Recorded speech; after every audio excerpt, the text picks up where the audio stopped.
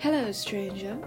My name is Rose Goldthorpe. I am the writer, director, and kind of producer of this podcast, and I want to welcome all of you to The Greenlands Presents. This podcast is going to be a series of dramatic readings of fantasy scripts, screenplays, a la old radio drama style, you know, like they used to do in the 1950s on the BBC. You turn them on and be like, oh, here's a story. We hope to do this weekly, unless something terrible happens, like, you know, Mordor invades. I mean, this is 2020, we've had a pandemic so far, and very weird things are happening.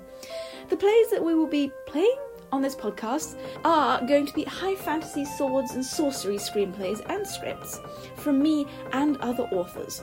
We're looking for new authors and scripts all the time, so contact us on the-greenlands.com. By hyphen I mean the little bar, not the word hyphen, or via our social media at The Greenlands, or variations of, on Twitter, Instagram and Facebook.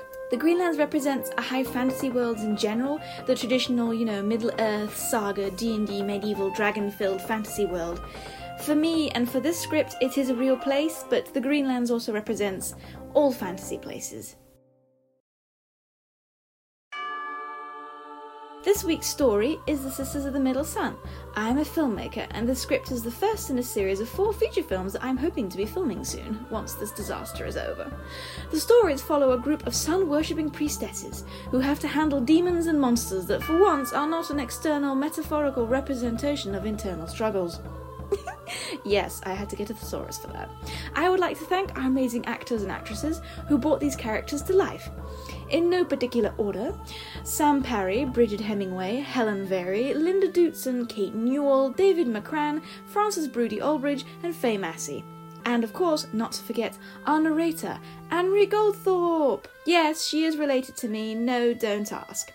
If you want more information about the Greenlands, or want to submit a script, or want to be a voice actor, or even just drown us in gold, tweet at us, Instagram at us, you know, slide into our DMs, or go to our website, the-greenlands.com. So let's grab our axes, bows, pointy ears, teenage angst, and resolve daddy issues, and see you in the Greenlands. Convent, outside the sanctuary gate, morning. The small congregation are filing out of the sanctuary. Letice is collecting with the dish. There is an unusual donating of coins, and Letice is quite surprised and happy. Just for your prayer for the trouble demons? Ask Mother to have a word with the good son for protection against demons then, eh? They were looking at me when I was getting undressed. Everybody makes a pause at this, as the woman is not the type for this to happen to. And only the truly perverted would do that, would. Letice looks concernedly after them, and then at the contents of the dish. The convent, in the garden. It is morning. An old man comes out of Aggie's consultation hut in the garden. He is examining a bottle of liquid and holding it reverently.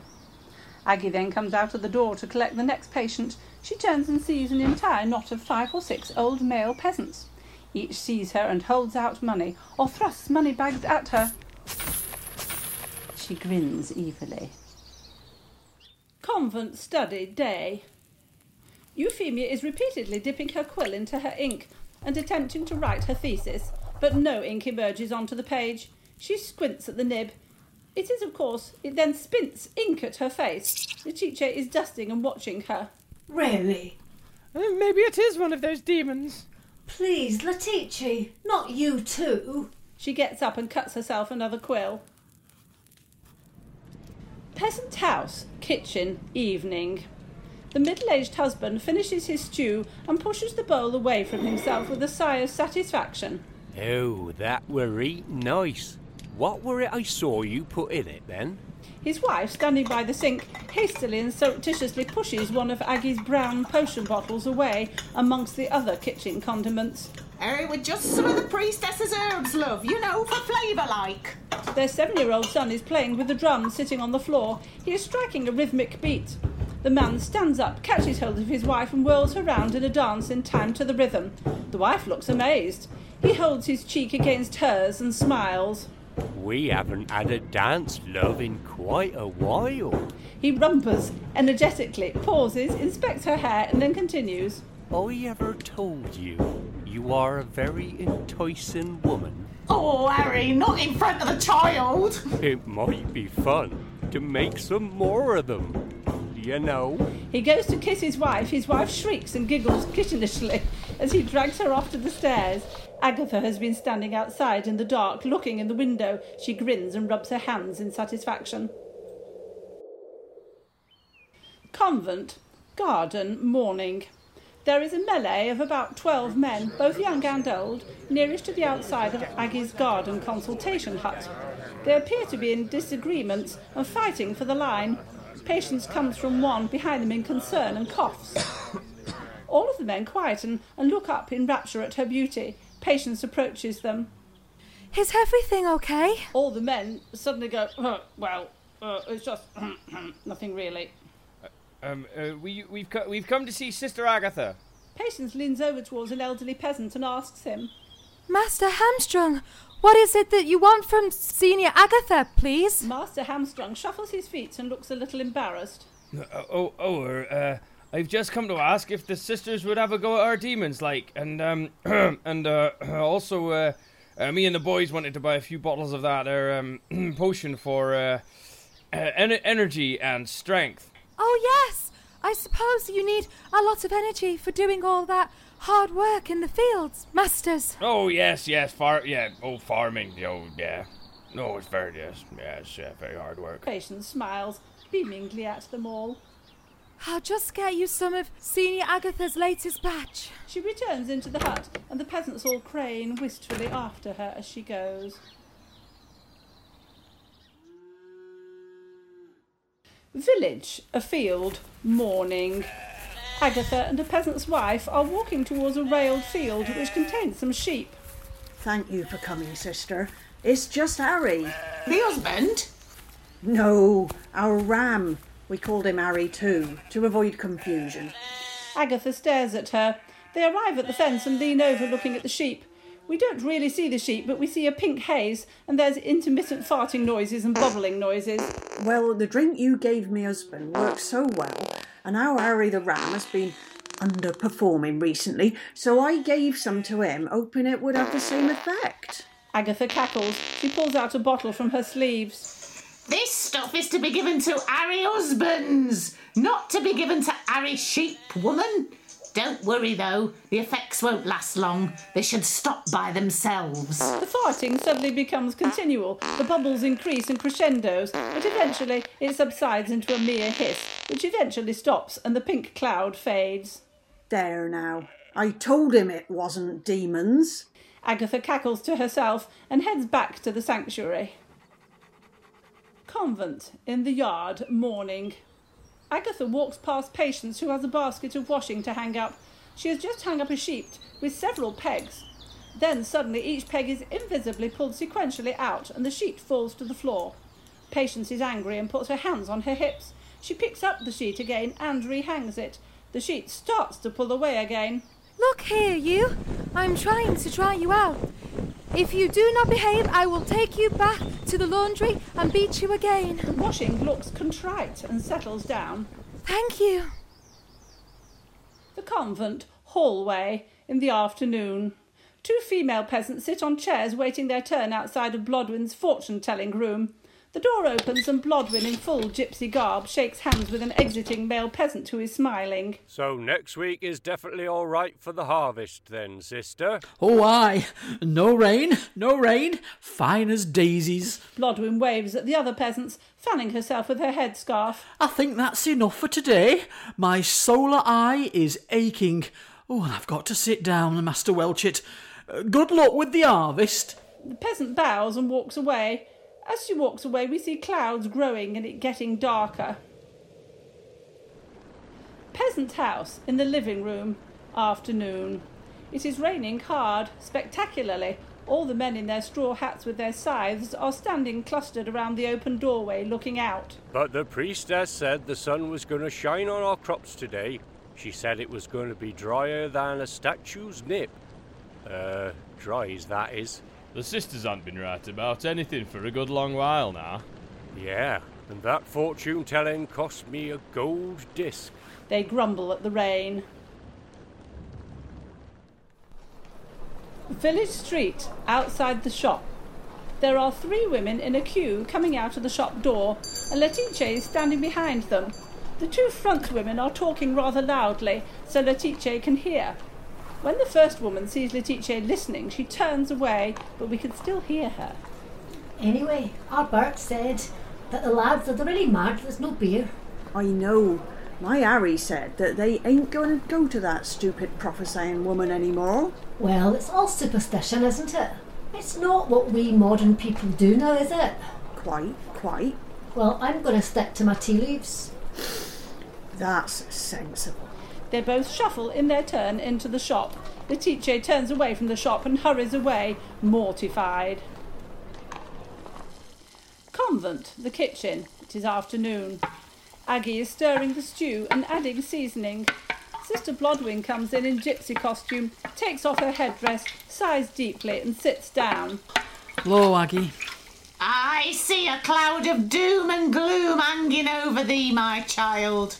I hear that the rain had not heard of your prophecy. Yep, that and 60 peasants' beers for the year are wrecked. Ah, yes. See, my child, that is why a true oracle never gives precise answers. Now you tell me. Blodwyn slumps, exhausted, leaning on her elbows on the table miserably.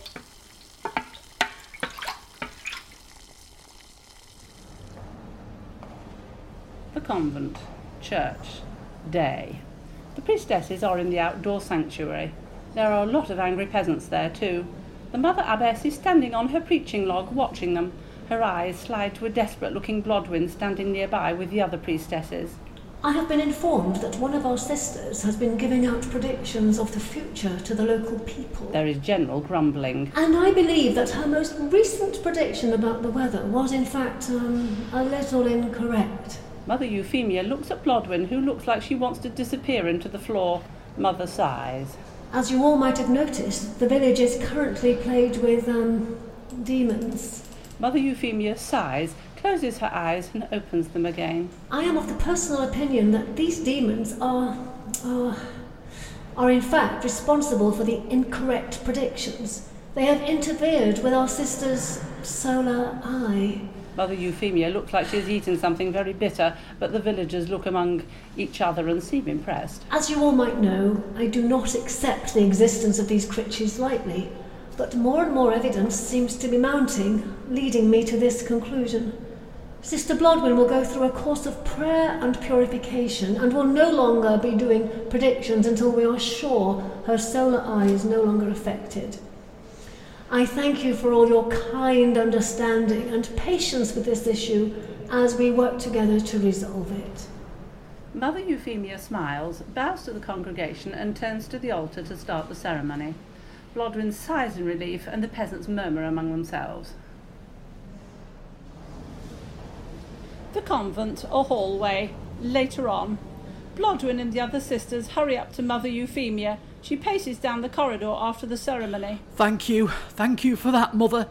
I am so sorry I made you go against your beliefs to save me. Mother takes Blodwyn's hands in her. It's quite all right, sister. I know that you were doing your best to be helpful. And I believe that you have suffered enough from your mistake, and I cannot let you suffer alone. We were all misguided. We must pull together and give each other better advice now, and listen to it too. She kisses Blodwyn's forehead and turns to walk off. Mother, does that mean that you now accept the existence of demons? Oh, not the small ones with horns, my child. The ones we keep inside of ourselves that make us do foolish things. Mother smiles at them as they all trail after her. The priory. The prioress's study. It is evening. Mavis hurries down the corridors, pulling her hood off and coming to the prioress's study. She stops when she gets to the door, straightens her robe and knocks. She steps into the prioress's study. Oh, Mavis, how goes the demons? They were quite effective at wreaking havoc. Oh, lovely to hear. How fared the sisters of the middle sun? Well, you see, my lady, they seem to be profiting quite well out of it. I'm sorry. Did I hear you say profit? Yes, my lady, I'm afraid so. The locals turn to the sisters and their faith to help them against the demons. The prioress sighs, slumps, and then suddenly violently throws her tankard across the room. Mavis flinches. The prioress sits back in her chair, staring at Mavis scarily. You had better find me more dangerous demons, my bright star of a pupil, or I'm afraid you'll have to return the flagellation. Mavis shivers and clutches her arm. She bobs a curtsy and then runs out of the door. The Priory, Mavis's cell, evening. Mavis is crouched over her small desk in her small cell, trying desperately to read a big book with her dictionary and her notes. She's half crying and sniffling. We see scars around her arms as her sleeves push up. She's muttering to herself. Piskies. No, that's pathetic. I can't read this. Oh, the moon, please help me. She's flicking through the pages, panicked. Suddenly the book falls open at a page and Mavis stops breathing. Slowly she starts to breathe again. She reads it out loud with the help of the dictionary. To summon an incubus. This type of nightmare? Spirit is a terrifying spirit known to bring the downfall of many an orifice. Orifice? Oh no, woman. Downfall of many a woman. She reads on, taking notes. We hear the words, stealing spirits while asleep, and women giving birth to demons. She makes a list of ingredients and slams the book shut. Scooping all the notes in her arms, she runs out of the room.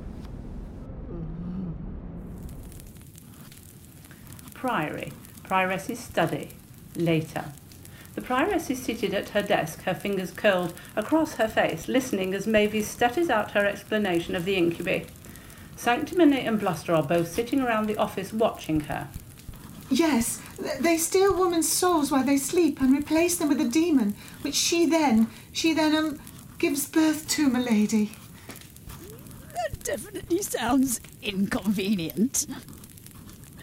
The loss of their spirits would be a sufficiently regretful incident, but the chaste sisters giving birth to demon babies would finish their order forever.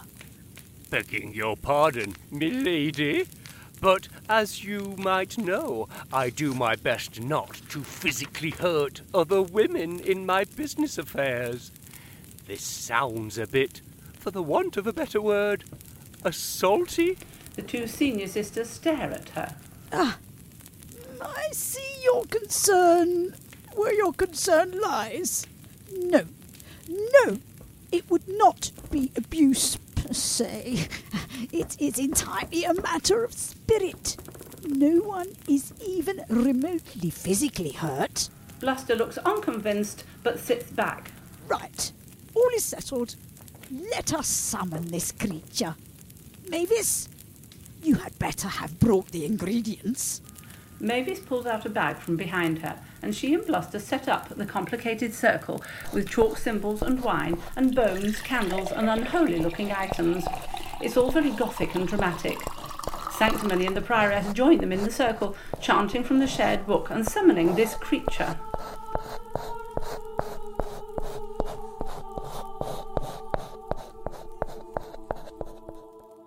Bluster has to put her hand in a small circle on the floor off the main circle and looks a little confused. Finally, there is smoke, drama and explosions. A hand grabs Bluster's hand. Her hand starts to shrivel. She screams and tries to pull it back, but as she does so, she pulls the creature through the smoke into the circle.